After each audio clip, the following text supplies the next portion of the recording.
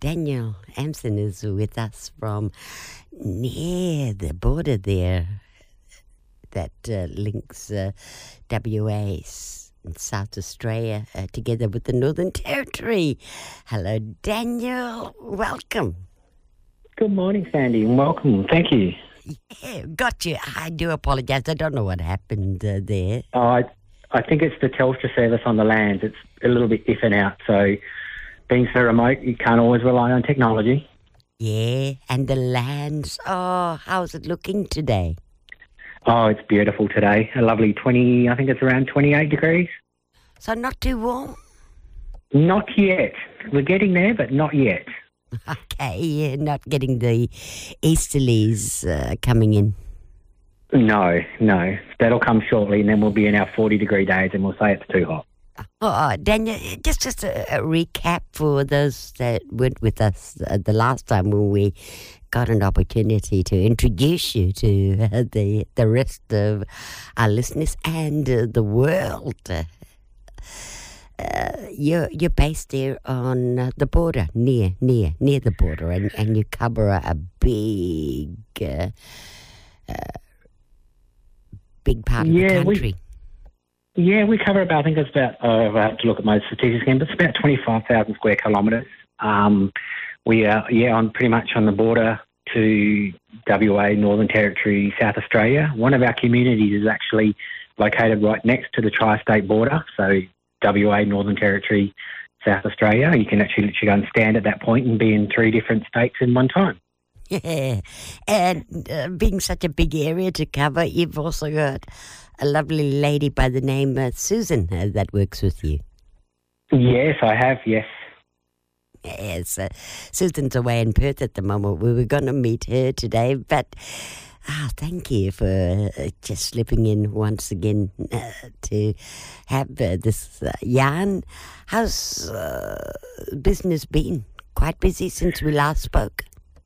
Oh, yes, business as always. So we're slowly winding down our tax time, so we've got most of that out of the way, which is just, a nightmare for anybody doing any sort of finance. Yeah. Has there been lots to do in tax returns? Oh, there has, and then it's made it a little bit complicated this year with the government, of course, taking away some bonuses and offsets and all that sort of stuff. So it's just a little bit more of tweaking and getting things finalised. And some of the Kimberley and other areas have been privileged to have teams come in to assist, but really that's up to both yourself and Susan to assist clients with, isn't it?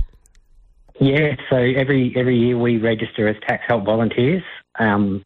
And we cover the 11 communities. Like I said, we were very blessed to have the Curtin University Tax Clinic go up to our remotest community, which is Kirikara. So they went up there and did that one for us, which took a little bit of stress off because that's a good couple of days worth of just travelling to get there. But no, the other 10 are definitely keeping us on our toes. I bet they would be. How are they doing that? In the way of business, keeping you on your toes?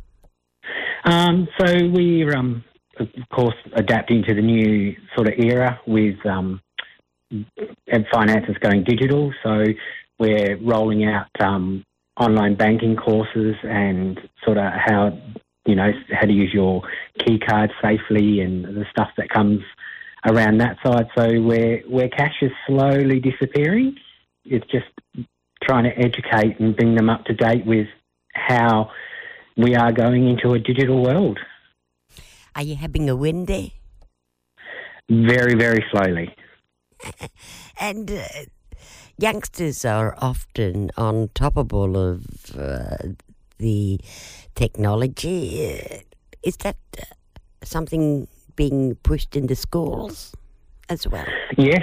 Yeah, it is. So, the youngsters are adapting quite well, but it's still bringing them up to the realisation of what we call, it's pretty much it's invisible money. So where for so long they've all used to having it in their hand and they know what they've got, having it in a bank account now where direct debits come out and all that sort of stuff, how it can actually disappear without them realising it, and then going, oh, I haven't sort of allocated enough now that this has come out. And so it's very, very technical, very hard for, to introduce people to computers, mobile phones, a lot of them still don't know how to turn a computer on, which is, quite understandable for this era.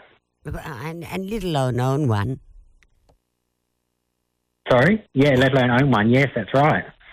And even if they had mobile devices, it wouldn't be the flashiest, would it? No, it's just a basic touch phone that they can type in numbers, and if they're clever enough, they can write an occasional text message. Daniel, so is that obviously work in progress, isn't it? It is, and we're working together with our major bank, which is Westpac on our land. They are looking at designing a virtual sort of playground program where we can sort of log into the internet banking site and play around and teaching them how to, transfer money and pay bills and all this sort of stuff, but without the stress of actually doing it with their account and then making a mistake and losing money. So it's just manage, and then to also put it into a lingo that everybody's going to understand. Last time we were talking, you mentioned maybe looking at community IDs as well. How's that going? Yeah, that's going well. So we're doing a lot more of just sort of sitting out, getting out with the people and just sitting and having a yarn and finding out what their sort of financial issues are and what they're struggling with and trying to address that. Yeah. Oh, sounds like there's plenty on the books there to last a lifetime. Yeah. I think the rest of this year and the next 5 years are going to be pretty compact. Daniel, I better let you get back to what you're doing, because I know you're a staff down at the moment, although Susan's probably working maybe remotely. Thank you. It's been a pleasure talking to you once again. No, it's been. Thank you for having me, Sandy, and it's lovely talking to you. Daniel Amson, you keep up the good work. Thank you, Sandy. Bye for now. Bye. Bye. Daniel Amson, he's the financial counsellor with the Ngaanyatjarra Council with a lot of country and plenty to do with the coverage of finances that's dotted around 11 communities there.